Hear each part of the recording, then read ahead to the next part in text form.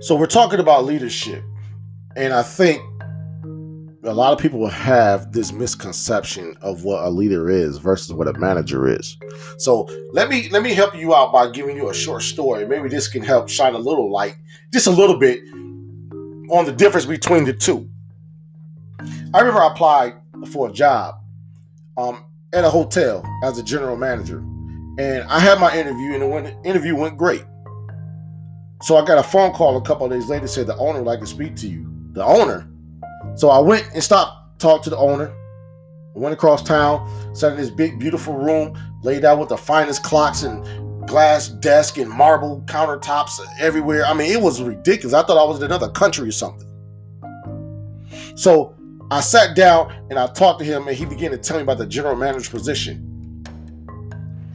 And I explained to him, and I stopped him. I said, well, I don't mean to be, rude or anything. I said, but if you're going to offer me this position, I don't mind accepting the title, because I know that's the title that you give.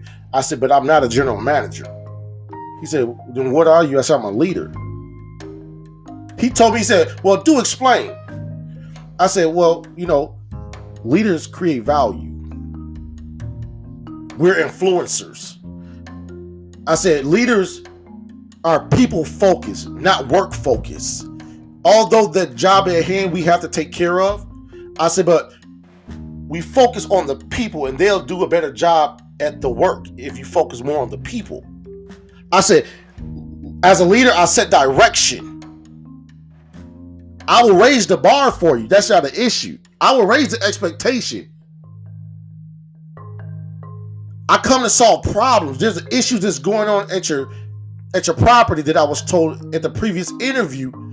I come to solve them problems. I didn't come for policies and procedures. I didn't come to have power and have control over people. I come to be someone people can follow. I want to be the first partaker. I said, if you're looking for a manager, I'm not that person. We can end this conversation now. He said, you're hired. He said, I've never heard anybody say that before. He said, and you're absolutely right. I told him, I said, sir, if you want to create more people to be in leadership roles, so when you open up more properties, I'm your man, because I will create more leaders. I'm not on a power kick where I got to be the head. I want to create some more heads. He said, that's what I'm looking for. When can you start? So what I'm trying to tell you is this. As a leader, you're all about people. You're not about yourself. We have to worry about the policies and procedures, but I'm not driven and I'm not focused on policies and procedures.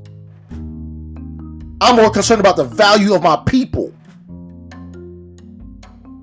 Setting the expectations and grooming more leaders to be in leadership roles. That's what I'm looking for. In doing that, we're going to get the job done. I'm not running from problems. Being a real leader, you run to and embrace problems to find solutions, while others run from and complain about the problem with no solutions.